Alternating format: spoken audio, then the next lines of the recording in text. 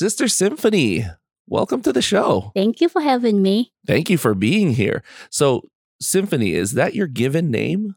Yes, it's originally from in Vietnamese. So when I came here, it's easier for people to call. So I translated to Symphony. But your actual name means symphony.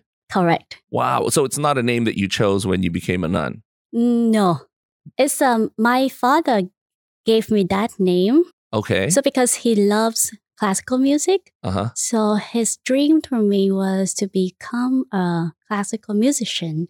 So he named me as Symphony. Wow. And actually, I'm a symphony, third symphony, because my mom has a miscarriages twice before me.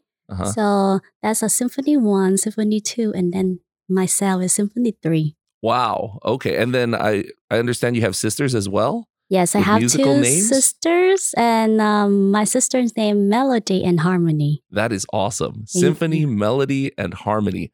And then all of those are in Vietnamese. They are in Vietnamese, and we translate it to English. How do you say your name in Vietnamese? Sao Hung. Sao Hung. Mm-hmm. Okay.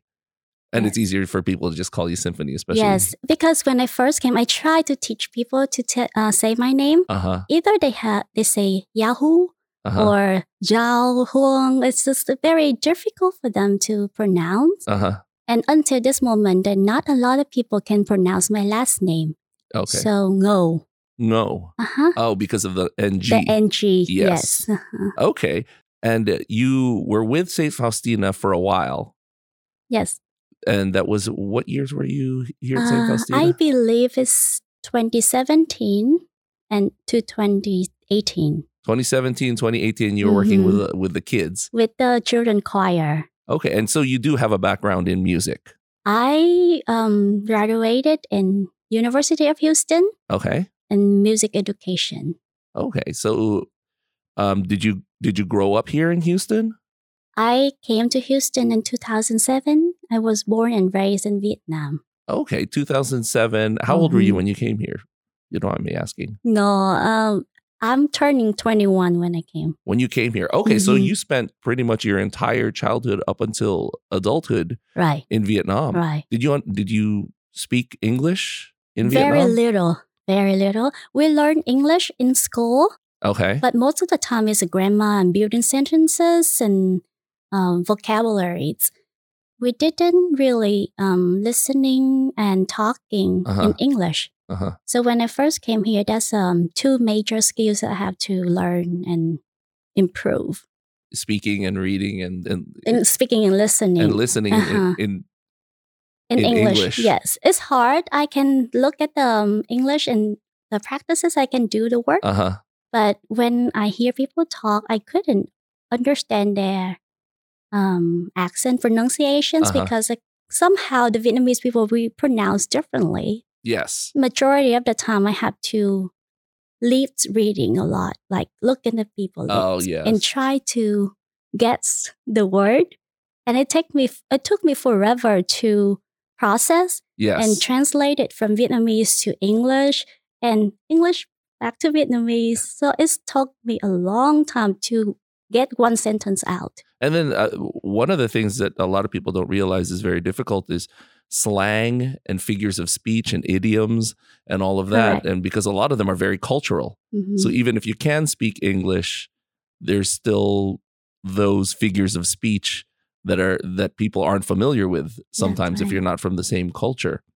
That's right. So you went from... So was it after you graduated high school that you came here to the United States? So I graduated high school, and back then I had two schools. I studied in two schools. One academic school and the other one is a music school. Okay. That's right. You were 21. Yes. So after finish the academic years, I continue in the college of the music school. So for 1.5 years, my family decided to have me study abroad. So they did all the paperwork with the help of my godmother in Houston.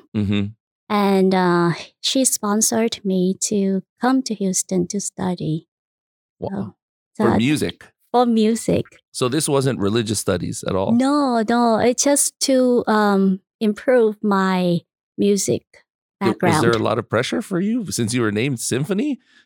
It was.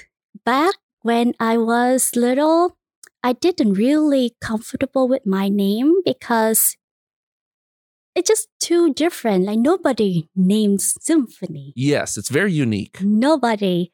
And it's just like, oh, should I use that name? And oh, do I have to fulfill my my father's expectations to become a good musician?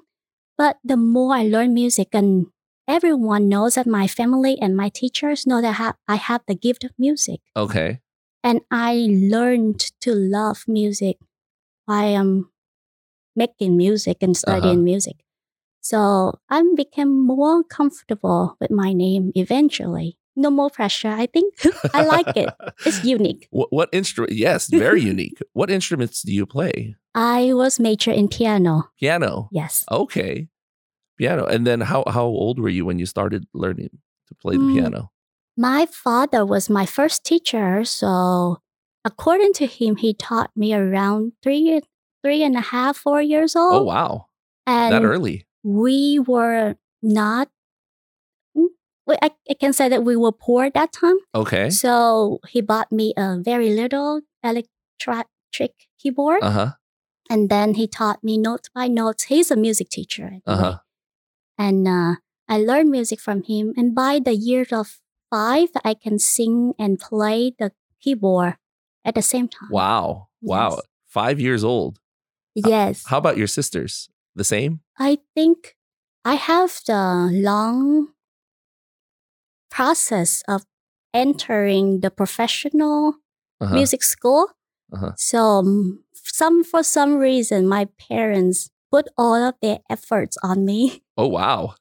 And then it kind of relaxed on my sisters so they can do whatever that they wanted to.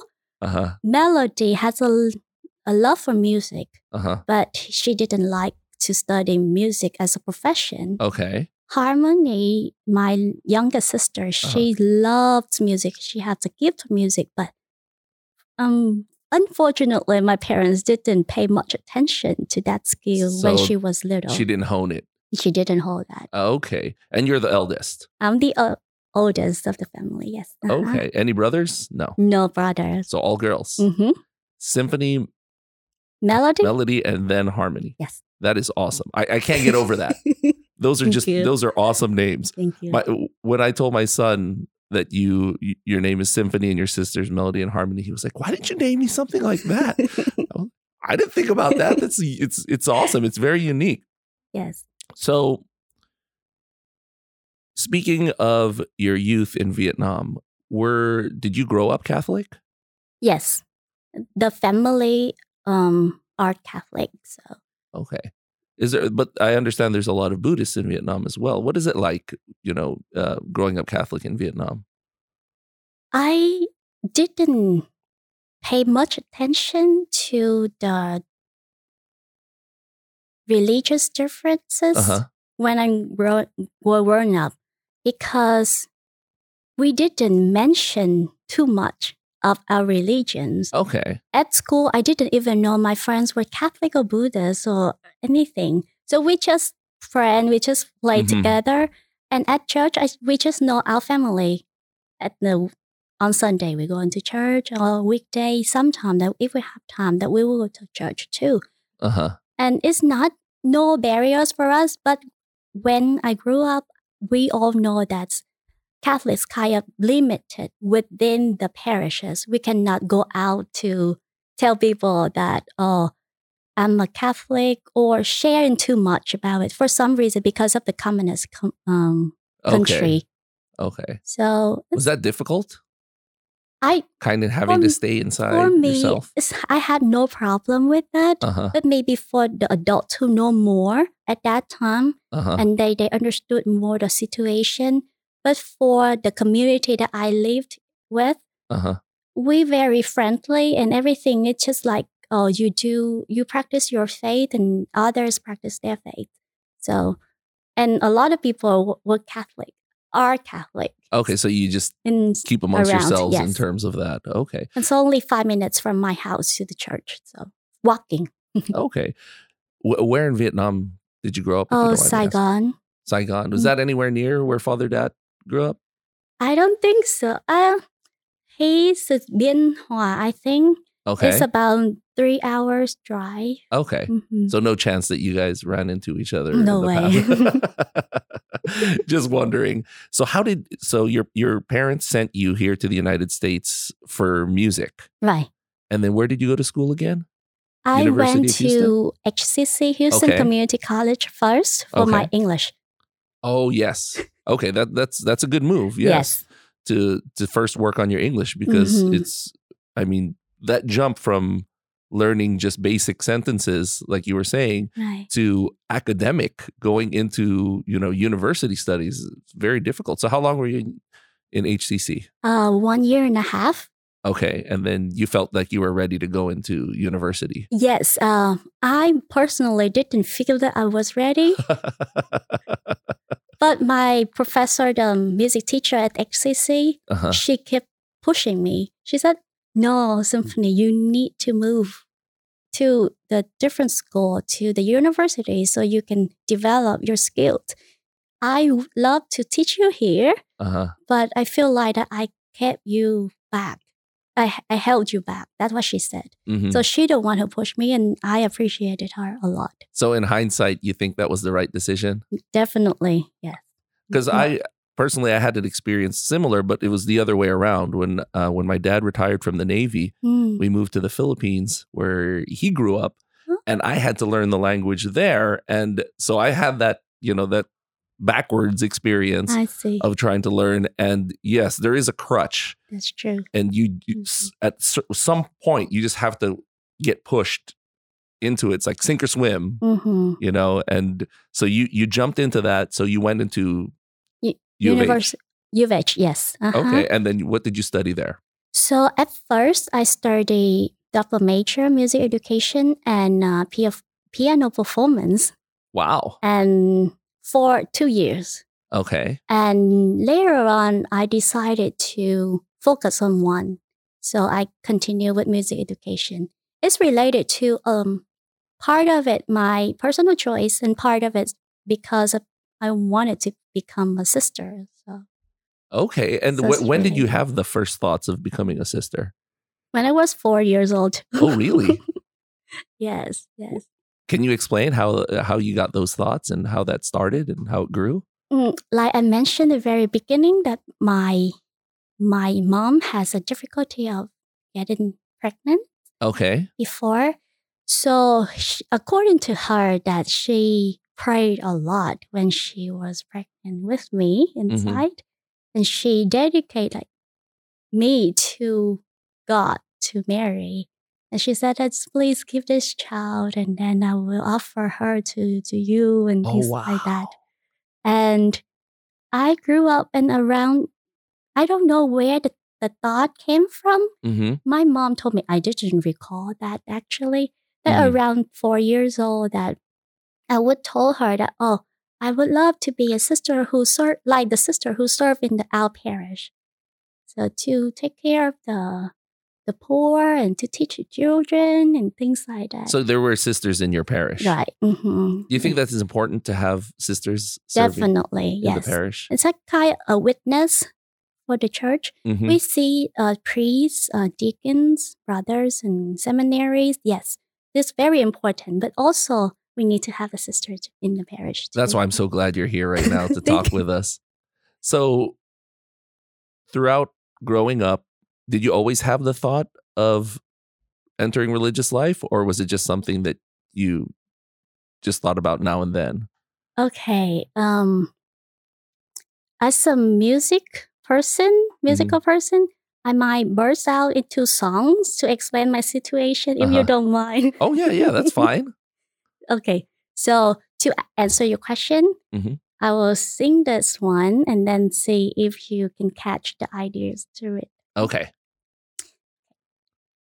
When I was just a little girl, my mother asked me, what would I be? I told her, I'll be a nun, wear full habit, take care of the orphans and the poor.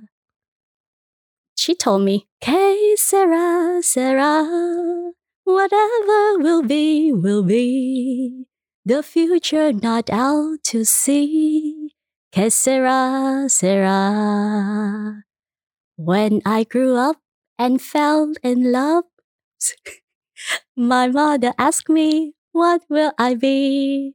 I told her, "I'll be a wife with my handsome husband. I'll have a boy, a girl, and a cat. Que sera, sera, whatever will be, will be. The future not out to see. Que sera, sera. If you want to make God laugh, tell him all your plans." That was beautiful. Thank you. That was beautiful. That's pretty much of 18 years of my life, kind of story. So you said in there that you fell in love. So tell us about that. How old were you?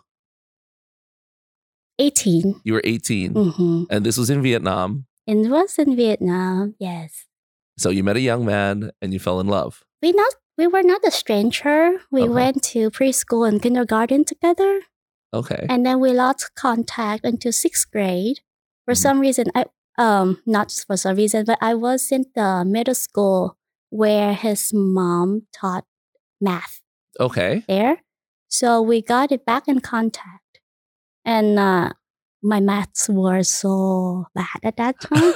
So she offered me to tutor me at her home with my friend and the other cousins too. Okay. So we all studied together in that summer, and we lost contact again until 12th grade. My uncle was a music teacher, and for some reason he taught my friend. And on that summer, I went to his house to have some modern music from him to learn from him. And I met my friend again there.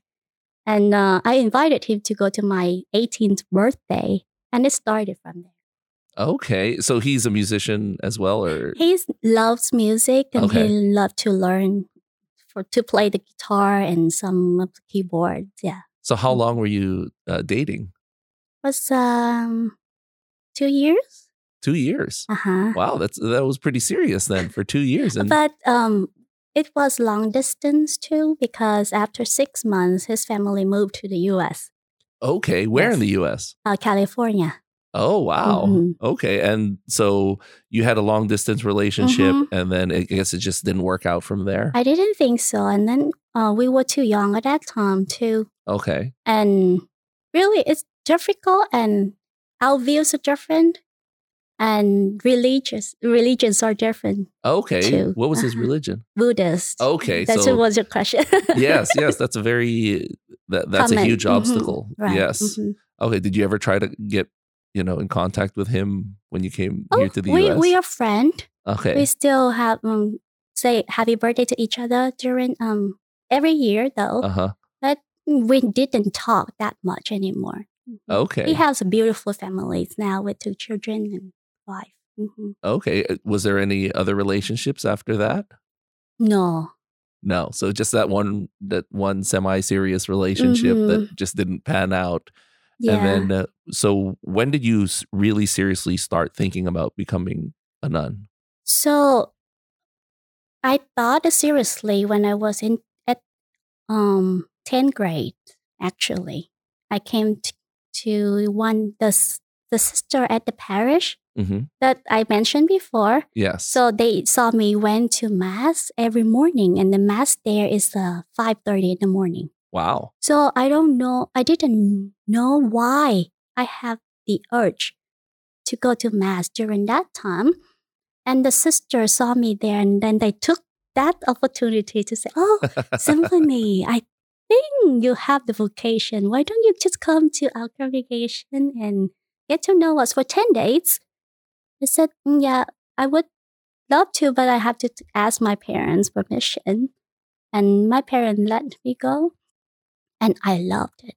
How old were you at this point? 10 years. 10th grade is about 15 years old. Okay. Yeah. Okay. About that time. Wow. For a 15-year-old to get up that early in the morning. I didn't know the mass. reason, actually. I think for some reason that I said, I need to go to mass. Okay.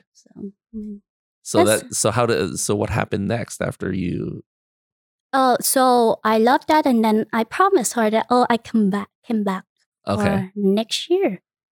Come and see, because they don't take the vocation after you graduate high school. Mm-hmm. So they invited me back in the second year, but I think there was some reason that I couldn't make it because of the schoolwork. Okay. That I couldn't make the following year, and the third year that I was in the relationship, so I decided not to go.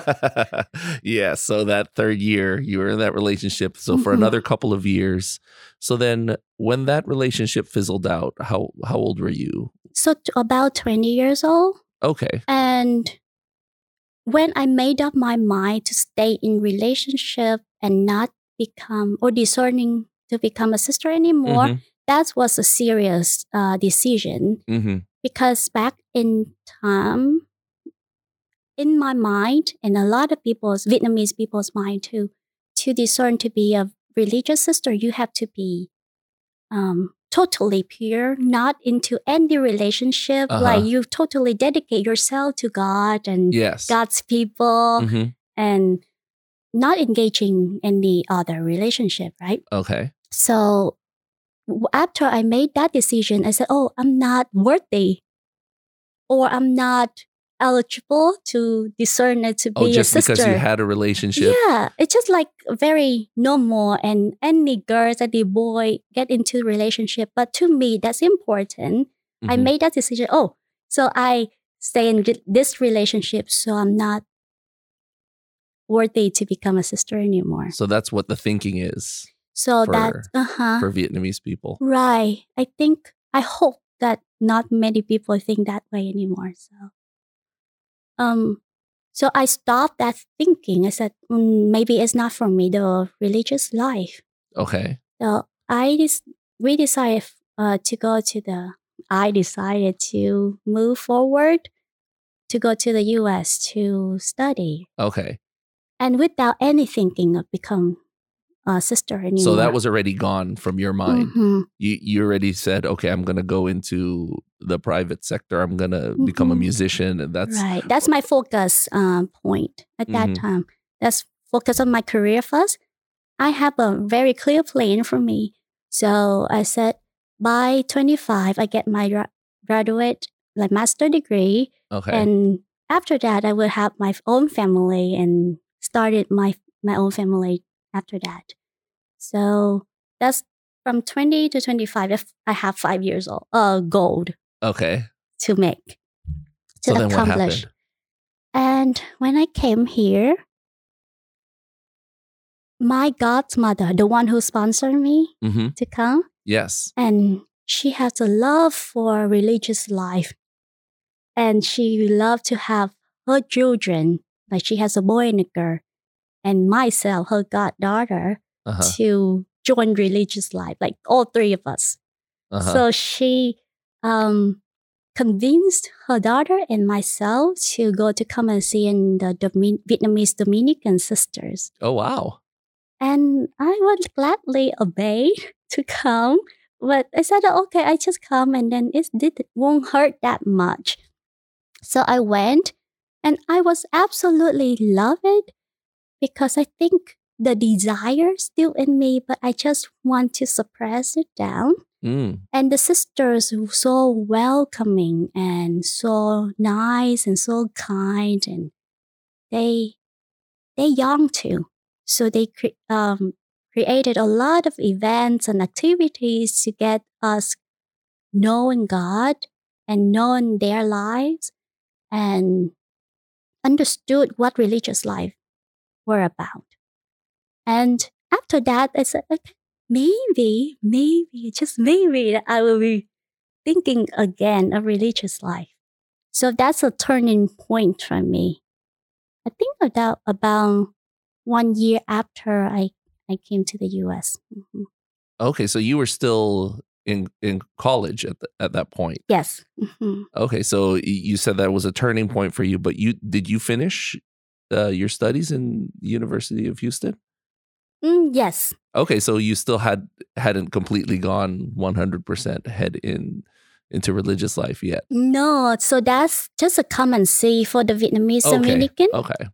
And after that's only for a week. Okay. And in my mind, I still love Vietnamese culture, Vietnamese food, Vietnamese people, and I'm not comfortable with American in general. It's just... Of course, you were still new to the country for just a year. Mm-hmm. And I love the habit of the sister. It's beautiful. And in my dream, when I was little, I want to wear the habit, you see? Okay. And it just... I really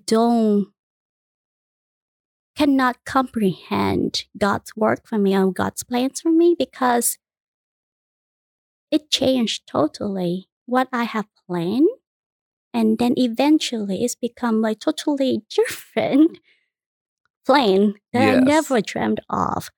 So I want to have it. I want the Vietnamese food. I want the Vietnamese sisters, the congregation. But a few months after the Come and See, the sister have the youth rally. Okay. I think the diocesan have the youth rally. And the Dominican Vietnamese sisters invited my goddaughters, my godmother's daughter and myself to that event. And it happened to be at the Villa de Mattel, so where I'm at right now. Oh, wow. So that was the first time I went there and met Sister Kim Tran and the Vietnamese sister there. And we kept contact. And then she invited me back and forth to visit the community and have some retreat there. At that time, she first started, she had the Vietnamese retreat. So I was comfortable there because I speak in Vietnamese and Vietnamese, so she cooked Vietnamese food. So I drew into that community. But I never thought that I would join them. However, the more I been in contact with the sisters, not with Sister Kim only, but with the other Irish sisters within the community, I was so comfortable there. I was so at peace there. Their hospitality was wonderful. I felt always welcome, and with my broken English, they was sitting there and try to understand me and try to keep me talking about myself and try to share their life with me slowly, word by word, so I could understand them. So I just wanted to come back and forth, to come back to their community. And after a year, after the I think the retreat, I told Sister Kim that, Sister, so if I move to University of Houston, it's only couple exits down from the convent. Is it possible if I can stay at this community to discern while going to the University of Houston? Yes. To study. So it's like perfectly planned, right?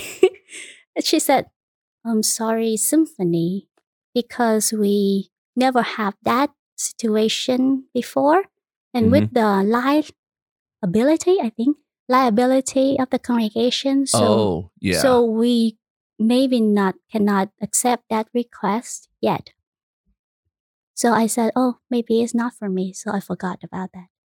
Oh, so you put it in the back of your mind again, discerning. Yes. Wow. Okay. Did you feel that if there weren't any Vietnamese sisters, it would have been more of an obstacle for you, or do you think you eventually still would have found the sisters and eventually still would have spoken with them and discerned if there were no Vietnamese speaking sisters. There was one Vietnamese that's the vocation director there. So that's only one. Oh, just one. It wasn't a group. No, it wasn't a group. Okay. And I said I put it back in my mind. But after a month, I received a call from Sister Kim. Again. She said, Symphony, your request would be into prayer.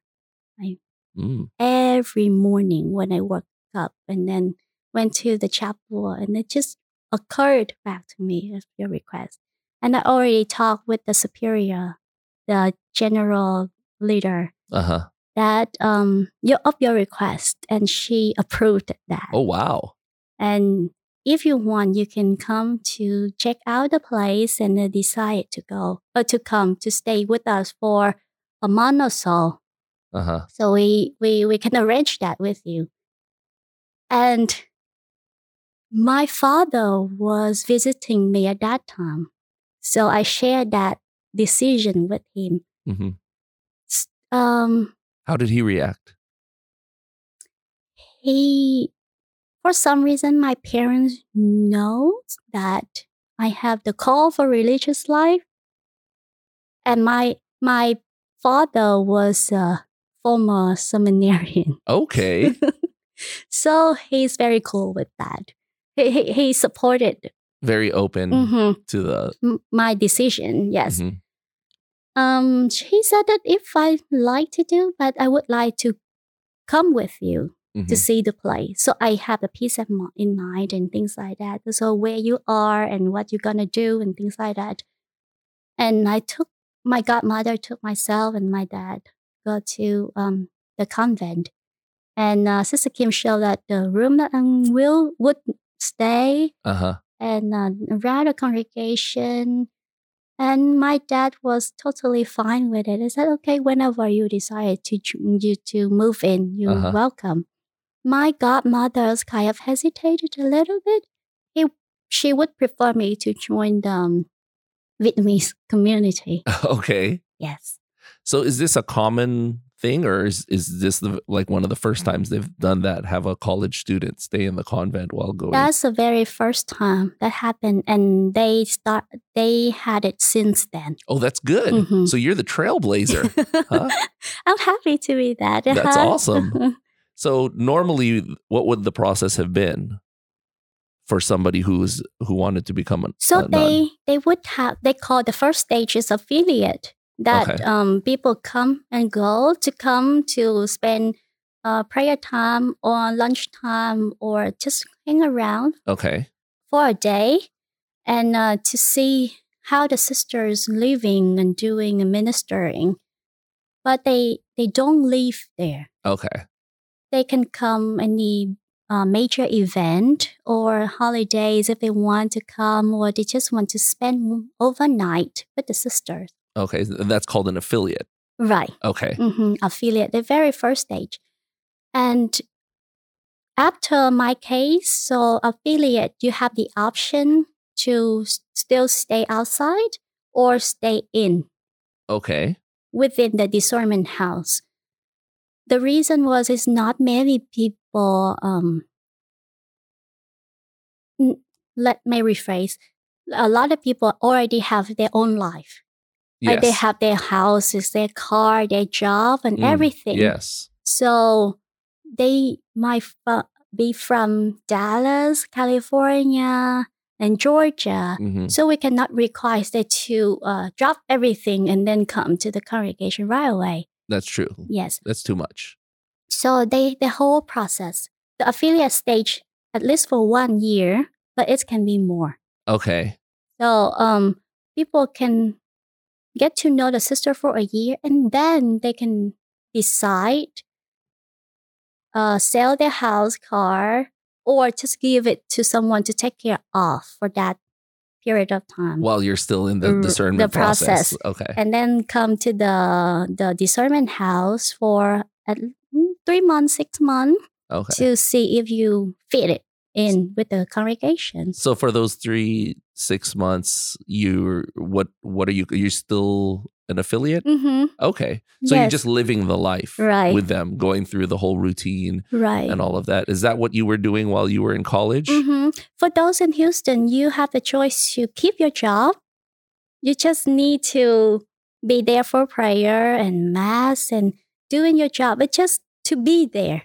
Okay. To get to know the sister, get to know you, you get to know the sister. Okay, so you can have a regular job and then after work go to the convent as an affiliate and then just go to mass and just go through whatever routine they have there. Right. So for my case, is my ministry was studying, so I go to school 7 days a week and everything. It's just I spend not too much time with the sister actually because of the academic work and the practices too. But they were very understanding and support me totally. So did this go on all throughout your college? Yes. So you were an affiliate for several years, huh? That's the sister teased me that I'm the longest affiliate person in the congregation. So usually it's how long? So I said that a year or so. Usually a year or so. A year or 2 years, kind of like that. So if you're ready, they will move you up to the next stage. And how long were you an affiliate?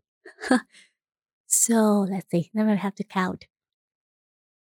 5 years. Wow, 5 years of it. 5 years. Wow. Okay, so after those 5 years, was it right after graduation that you decided to move on to the next step, or did it take a little while longer? So I graduated on 20th of December 2013. Okay. And I entered the next stage, what's called postulancy. Okay. So that on the January 4th, 2014, so only a week or so. More than a week, 10 days after graduation. So, and then I moved to St. Louis shortly after that. St. Louis, Missouri for the Formation House. Okay, so during college you already knew, okay, this is what I'm after graduation, I'm going to go 100% in. Did you close yourself off to the possibility of having another relationship? I think I would not say closing off. I was still open for it. Okay. But not like, oh, I have to find someone. So you weren't looking, but no. But it was still because the sister always reminded me that no obligation to stay here. The moment you feel like you're not at peace here anymore, just please tell us, and then you can leave anytime. No pressure, no at all. Okay, that's nice that they didn't make you feel like you were pressured to stay, or that you were. And sometimes that scares people when they feel like they're pressured. That's true. At first I was pressured. The reason was I had everything there, like the food there, the good place to sleep, and then I can do everything there. The prayer that the prayer life that I looking for, I had it there. And I can still go out to hang out with my friends and can still go to school and things like that. It's so perfect. It made me scared. And it's pressured me. Oh, I had to do something for the sisters. Oh, maybe I can offer my life for that. But it's not the healthy thinking. Yes. So I need to know what is my decision and my discernment. I really want to be. So you pressured yourself. I pressure myself. No one pressured me. Only myself. So at what point did you say, okay, this is it, 100%, I'm going into this? Was that... I think the strongest point was I moved in, not become a affiliate yet. It's just like a candidate. Like you just get to know the sister. January 19, 2009. And then I was so close with one of the sisters, and she's an artist too. Okay. And she painted beautifully paintings and things like that. And she got sick. And she was admitted to the hospital. And not too long after that, she died. Oh, no. And I visited her after her surgery, but she was unconscious at that time. Mm-hmm. After that, for some reason that I said I needed to make a decision now because I feel so strong that I would love to dedicate myself to God and God's people. I just looking at her on the dying bed, actually. So you got inspiration from her? Because she's so nice. She's 90-something years old at that time. And she always welcome and always be nice to me. And it's just like a grandma, like it just want to do the best for you. And when I looked at her, I said, I want to be like her, to be the joy, the peace for people until my old age like that. So you want to do to other people what she did for you, make you feel, as welcome and as comforted. Was there any point where you seriously doubted and almost quit? What was the lowest point or that one turning point where you almost? The thing is, as mentioned, I was the oldest. So the responsibility that I had for myself, that I need to take care of my siblings and my parents. So Harmony and Melody came to the U.S. too as international students as well. Okay. So when I decided to move to St. Louis, that when I had to decide that I left my sisters behind. Okay, the responsibility as the eldest sister. Because we did have Deacon Houston in here, and he said that was pretty difficult for him, especially the first year of being a seminarian. Just the thought that you're abandoning your family. Did you feel any guilt because of that? I think there's time that I feel guilt too, because I said that religious life for me is something that too beautiful. And whenever that I saw my siblings have a little difficult time or something happened to my parents, but I couldn't be there for them, or I thought I would do a lot of things for them if I was there. So that's made me feel guilty that, oh, I should do this. I shouldn't be here. I should be with my family and things like that. But those times I had to really bring myself into prayer, because after prayer that I would realize that our family received more than we have lost because I'm in the religious life. Like God bless my family abundantly. So those who are like unfortunate issues, problems, only the minor things that it's hurt sometimes, but it can be resolved. Okay. So that comforted, and it's not one time only. It will occur several times, a lot of time in my life. But I knew how to deal with it more than very first time. Okay. So when your sisters came, were you able to help them out to get started? Mm-hmm. Okay. So you weren't fully yet into religious life, or were you already? So I was in religious life, but I said that it's just affiliate stage. So you still come and go out and be with your sisters and help them. And I still teaching piano at that time. So I used my salaries to help my sisters. Okay. Yeah. And they're both here in the United States now? To Houston. In Houston. Okay. What about your parents? My parents are still in Vietnam. They're still in Vietnam. Are you able to go and visit them? This year, supposedly my year to have a home visit. But okay. Yeah. How often do you get to, go back and visit Every them? 2 years. Okay, that's not so bad. No, not too bad. Okay, so let's continue with the process. Mm-hmm. So you finally decide, okay, I'm going to go into the next stage is the postulate stage. Mm-hmm. What is that like? What is your life like there as a postulate? So the day I went to St. Louis, to the airport to go to St. Louis, mm-hmm. I cried like the day I left Vietnam. Oh, wow.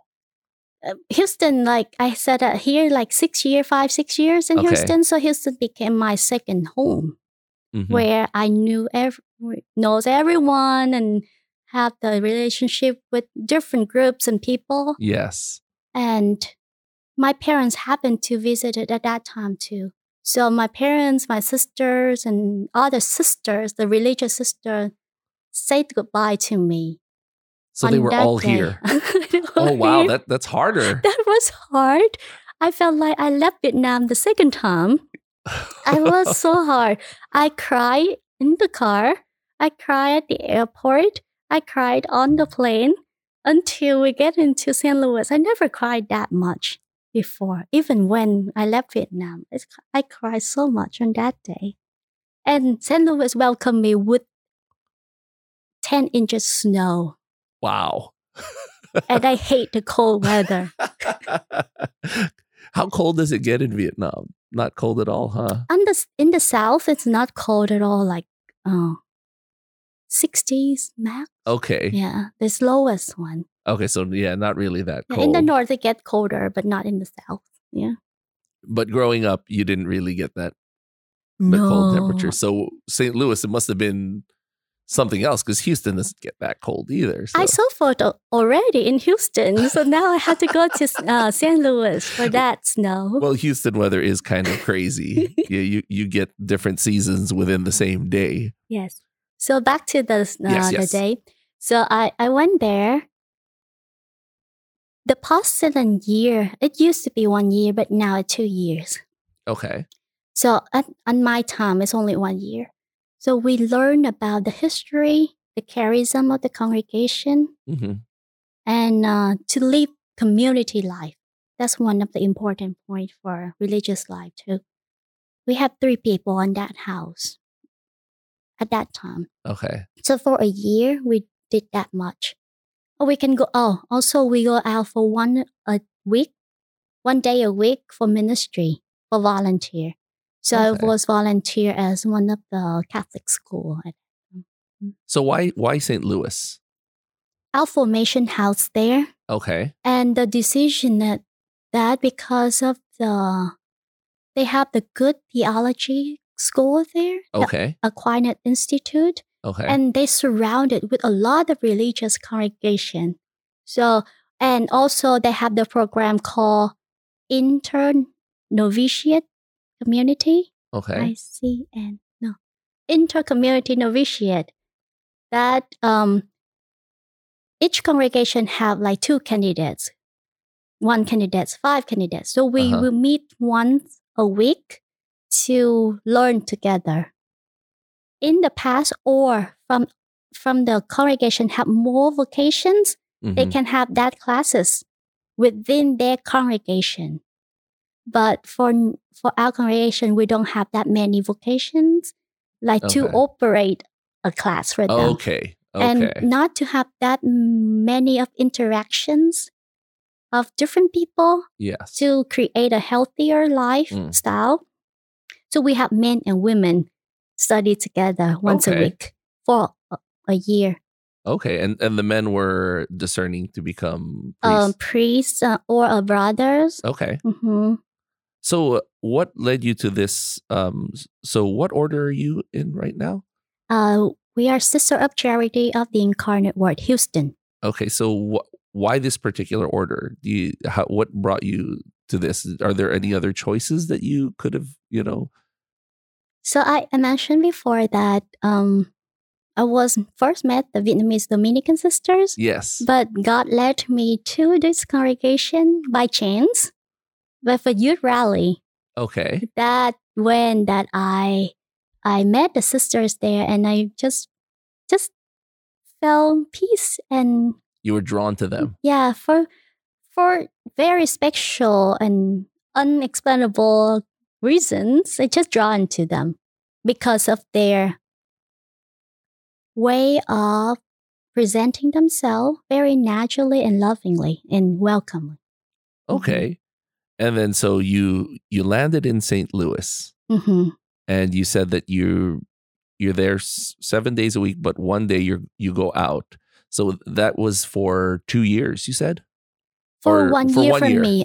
Okay, but then later on it became 2 years. You're right. Okay, right. So after that 1 year, what happens? So if I'm ready and the congregation say that I'm ready, they will accept me to novitiate.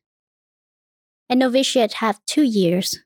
One is a canonical year, which is very limited for you to get in contact with a lot of people, that you will focus a lot on learning about congregation, charism, and yourself.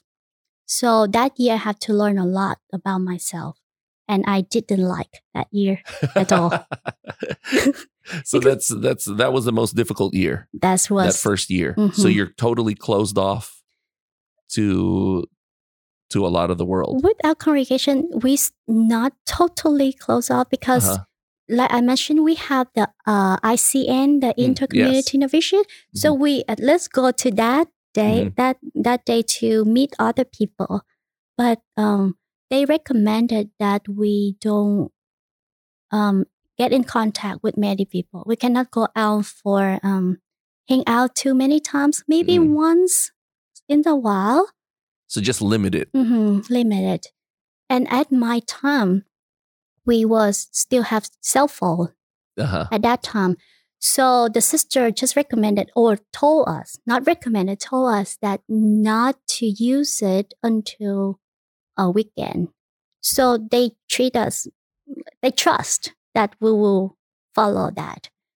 But for recent time, at this time that the sister who are in novitiate there, so they don't have phone for themselves.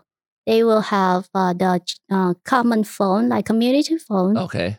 They will take turn to make the phone call. Oh, wow. Okay, so that 1 year, that's the most difficult year. Right. How's the second year? How is it different from the...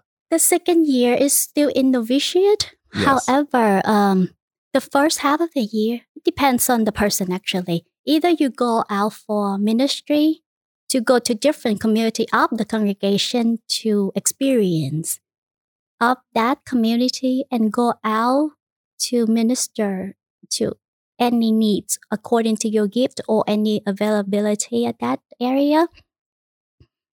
And the second half is you go back to the novitiate house and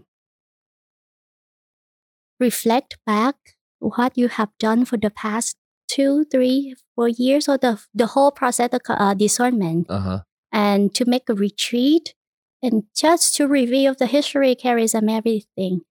And then you will write your request to make in the first vow. Okay, so at this point, you can still turn back. You can still turn back. Because you haven't made your vows. So after 5 years of being an affiliate, 1 year as a novitiate. Apostolate, excuse me. And then 2 years of a novitiate. Then you're ready to take your vows. Right, I was. Okay, so tell me about that. What was it like, leading up to taking your vows? My first vows, that one of the sisters told me one thing that I remember until now, that usually first vow, annual vow we call, that we can renew every year. Okay. But the sister said that, Symphony, remember one thing, that the decision you make to make your first vows, think of that your final vows. Think that way. Treat your first annual vow as if it were the final one. That's it. The reason was that, it's dangerous to think, I just make my first vow now and then maybe or maybe not I continue, or I just wait what's gonna happen before my final vows. She said, No, think it carefully. It's good for you to think it now. It's good for discern later, but it's good to make the decision, make up your mind now. That's it. You make your first vow as your final vows. So I put that in my retreat, put that thinking in my retreat and thought it very well. And I felt peace at that decision. I know things can change and things might change. But at that moment, I felt like I made a decision, good decision. And I was at peace with that decision. And so you made your first vows and you said that it's an annual thing. So at this point, you're a full-fledged nun already or not yet? Not yet. What happens? What are the other steps? So, you would call it what do you explain the full-fledged nun? I mean, like you're 100% in, like you're, It's tricky. In your professor sisters are a sister, a religious sister, yes. a nun, and fully a nun. Yes. And we had 3 vows, like other nuns. Okay. However, that only until your final vows that you completely belong to the congregation. Okay, there you go. So you said 3 vows? What are the 3 vows? The 3 vows is chastity, poverty, and obedience. Okay, so you don't have to take them all at the same time. Yeah, we do. Oh, you do? Okay, so you said your first vows were... So that's why the vows has S afterward. Okay, yes. So the first vows is the first time that you make your vows. Okay. Yeah. Okay, now I understand. Okay, I thought it was like you take them one at a time or so you kind of ease into it or something. No, okay, so that's what you mean. Clearer to say the first professions of vows. Okay, there we go. Okay. Yes. So how long ago was that you So I made my first vows on August 13, 2016. Is there a ceremony? It was a ceremony. Was your family there? That's one of the unfortunate one that my parents couldn't come. The embassy didn't approve the visa for them. That's terrible. I know. But normally families are there. Right. But my siblings and other friends and family, we are allowed to have 50 people. Oh, that's nice. How many of you took your vows together? Was it just you? Two of us. So I have my companion. Oh, that's awesome. So we 2 families together. So it was beautiful. Was that in St. Louis? Here in Houston. In Houston. Okay, so you came back here to Houston, right, to take your vows. Because our mother house here in Houston. Okay. Yeah, our base here. Okay. Yeah. And so your family was there. Did some of your friends from college also show up? And I don't have college. I mean, did I? No, I have the band that I help in St. Christopher Parish. So they were there. And college friend. I'm not sure about that. I think all families, mostly family. Mostly family because we have limited guests. So it was hard to have others people. Okay. And then at this point, after you take your vows, what happens next? So I made my vows, and a few days later, I moved to Lake Charles, Louisiana. Okay. And I became a substitute teacher because I have to find the ministry there. Okay, was that your decision or was it? I was assigned. You were assigned to go to Louisiana, right? We have the community there in Lake Charles. There was a sister there, so I joined her as a community. Okay. And my duty at that time is to look for ministry. So at first, I became a substitute music teacher. Okay. And I worked at St. Margaret Catholic School. And it was hard because I graduated University of Houston and then moved to formation. And then when the sister asked me to write my CV, my resume, I was so intimidated because I said I had zero experience. Mm-hmm. And just college. And I said, what should I write? Because my page is like mostly empty of my experience. And I hesitated to even give that CV to the school, so everywhere I go. So it was challenge at that time. And I remember one time that on the way back to Houston, driving for the meeting, I saw the billboards that God listen, something like that. And I just shouted in my car. I said, God, if it's not for you, I'm not going to be here anymore. It's just like the pressure and everything. It's just like, oh, I cannot handle that anymore because I want to help. I have the desire to serve, but why? I couldn't find any job and I didn't feel like I competent enough to get because of ministry. Your lack of experience. And also Lakeshore is a small community. So there are not a lot of jobs. And everyone's there. They are there. They don't move. That's That's true. So they stay there. Not many openings. No. And the moment of the opening, the sister, the relatives will get to know before anyone else. So that's the tricky point. Mm-hmm. So eventually, how long were you there in St. Charles? For a year. And I did the interview in St. Teresa Catholic School in Memorial Park. Okay. So I got the job there, the part-time job. And I was asked the permission to move back to Houston. And the sister allowed me to be back here. And I worked at St. Teresa for 3 years. 3 years. And what were you doing there? I was a music teacher. It's great that you're able to use your skill in music, yes, as part of your work as a religious sister. So you were there for 3 years teaching. And how old were the kids that you were teaching? The school is pre-K 3 to 8th grade. Okay. So at first, the first semester before Christmas break, I was hired as a part-time music teacher. So I only take care of the pre-K 3 to 5th grade to teach the music. And the second semester that the religion teacher left.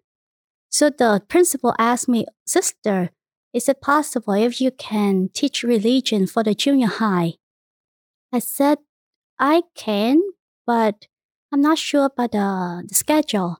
Okay. So they helped me a lot, but majority of the teachers there, they said, Sister, you have yourself in trouble because that's a very heavy schedule. And I didn't know how I survived. Teaching two different subjects at the same time. Yes. And it's just totally, but I managed it, but I wouldn't do it again. Yeah, it's a very heavy schedule. It was heavy. I was so stressed at that time to try to, I'm not strong in teaching middle school. That's not my strength. Oh, middle school is very challenging. It takes a different kind of person to teach middle school. I've substituted in middle school, and I think there was one time I said, okay, I'm never going back here to substitute for middle school. It's very different. It's extremely different from you would think because of the age it would be similar to elementary or high school, but no, middle school is just something in and of itself, just very different. So how long were you there? For 3 years. For 3 years, and then after that, what brought you away from that?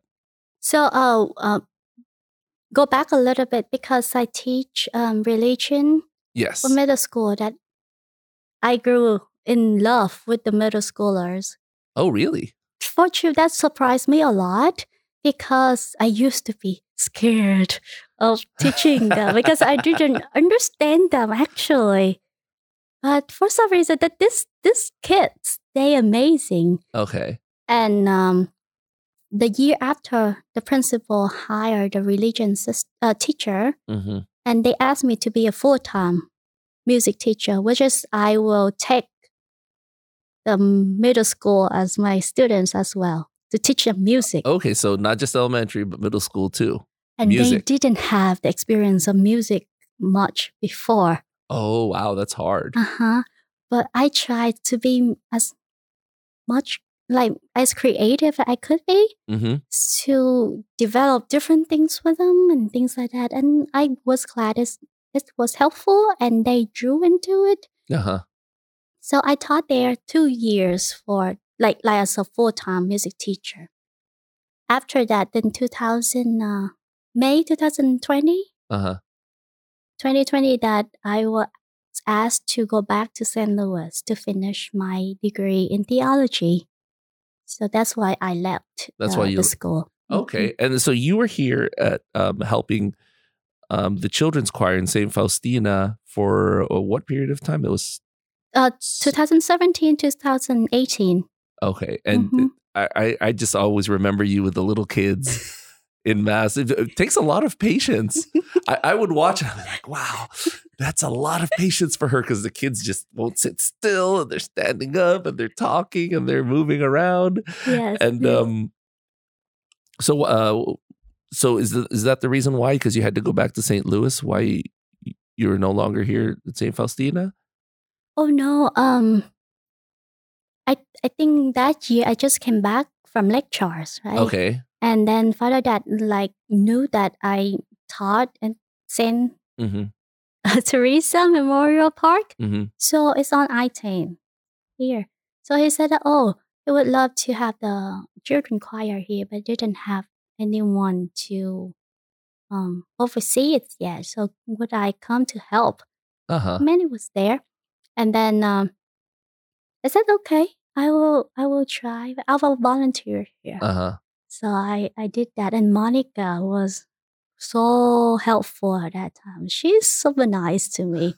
And everyone was nice. The parents, everyone too. So you being here was not, you weren't assigned by your order to be. No. So this was just volunteer. The volunteer here. Wow, okay. So I volunteered here. And then after that my schedule didn't work out to continue the children choir here. So. Because it just got too heavy, your schedule yes. At St. Teresa. And the drive here is getting worse. Like after hour, yes. It's just like the That's traffic. True. And by the time I come here, that it's too dark, too late for the kids too. And it's too long of a day. So I said that, I would love to continue helping, but I couldn't make it anymore. But I would love to do it again if in the future. So right now, so you went back to St. Louis and then you came back to Houston since you're finished. You got your degree. Right. So what are you doing right now? Tomorrow I will start my experience within the campus. So I will work in the archives of the congregation.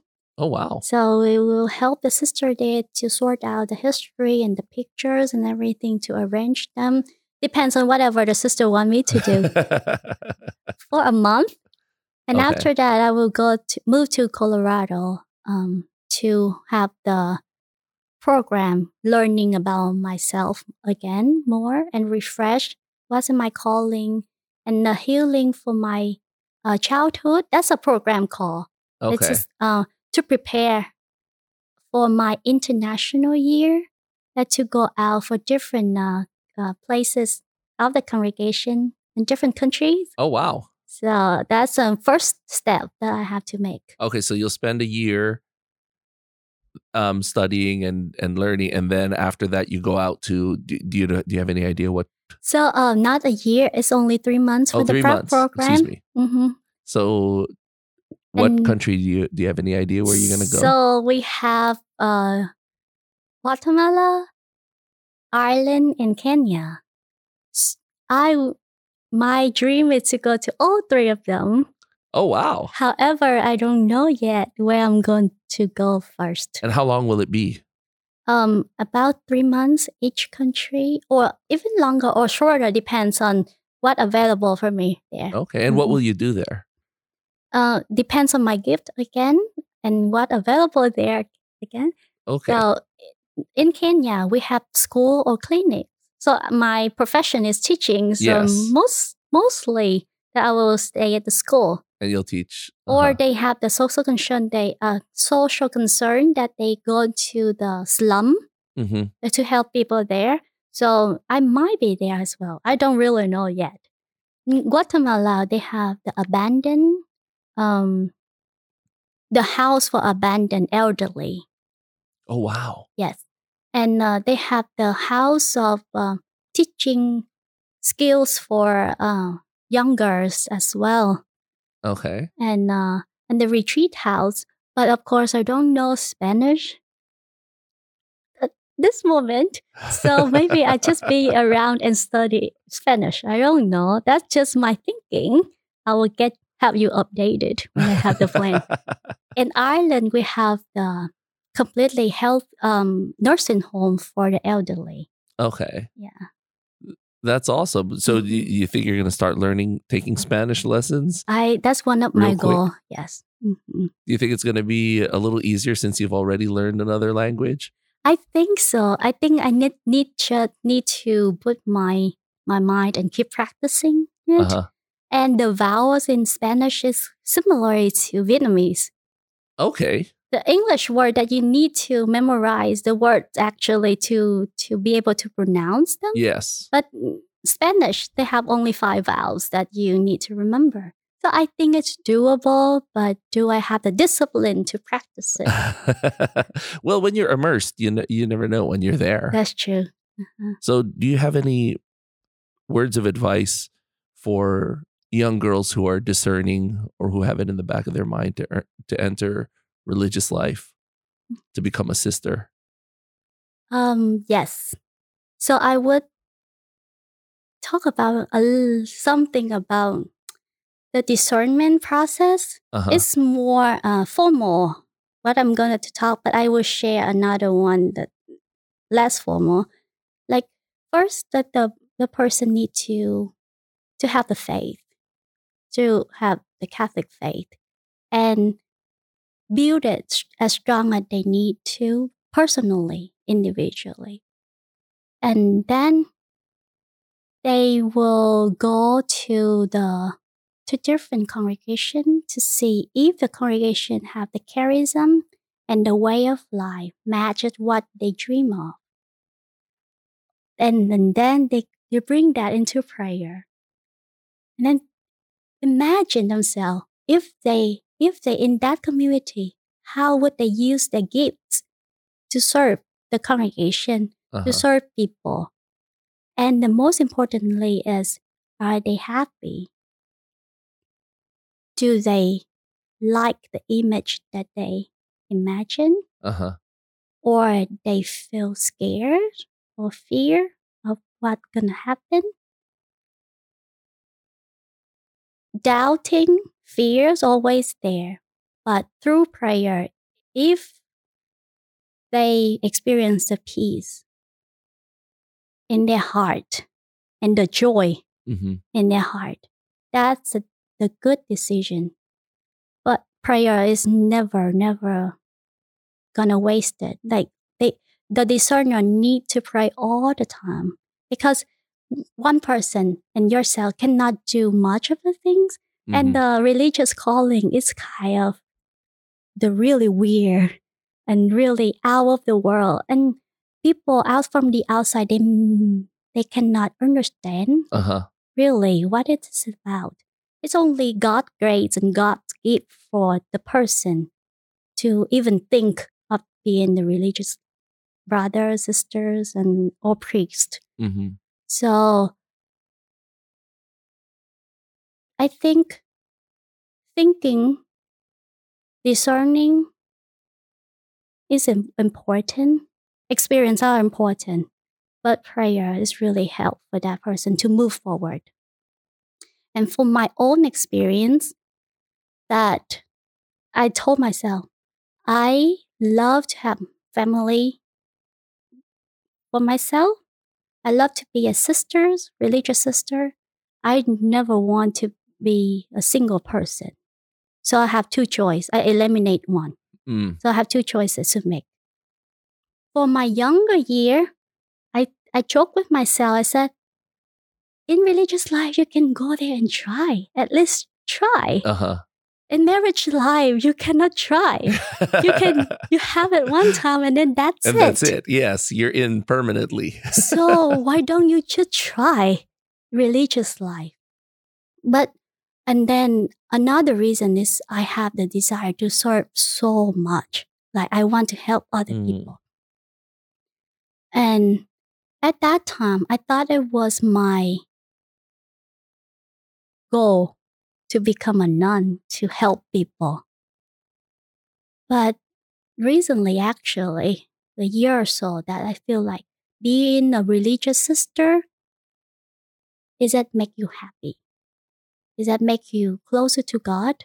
Does that make you a witness of the presence of God in people, to people? That's make me think that I made the really beautiful decision. And I have no regret of it until this moment.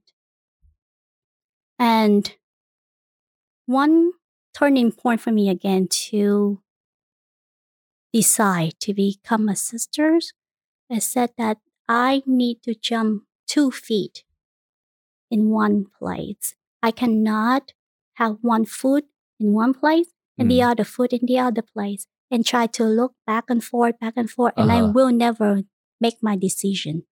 So at first, whoever want to take a next step of their life in discernment, they need to have their 2 feet in any choice. Like at least make that first step, and then God will lead them. If it's right for them, if it's right vocation, everything will fall into its place. They cannot see it right at that moment. However, when they reflect back, it's just amazing how things are just laid out and fit perfectly like a puzzle pieces. Like how God's plan just comes out and just shows itself. Right. And pay attention to the touching, like the enlightenment, like some of the very small signs in their life. And it's keep repeating, and then just pay attention to those moments so they will have the clearer sign of what they want or what God's plan for them. Just look out for the signs that will lead you Don't try too hard, because sometimes when someone try too hard, it won't happen. And they missed out the seamless things, seamless side in their life. Thank you so much for being with us and explaining and giving us your story and all of that. It's such a joy to see you here at St. Faustina again, and we wish you the best of luck. Thank you. As you go off and then you go onto your missions as well. Please do keep in touch with us. Yes. Thank you so much for having me here. Oh, it's our pleasure. Thank you.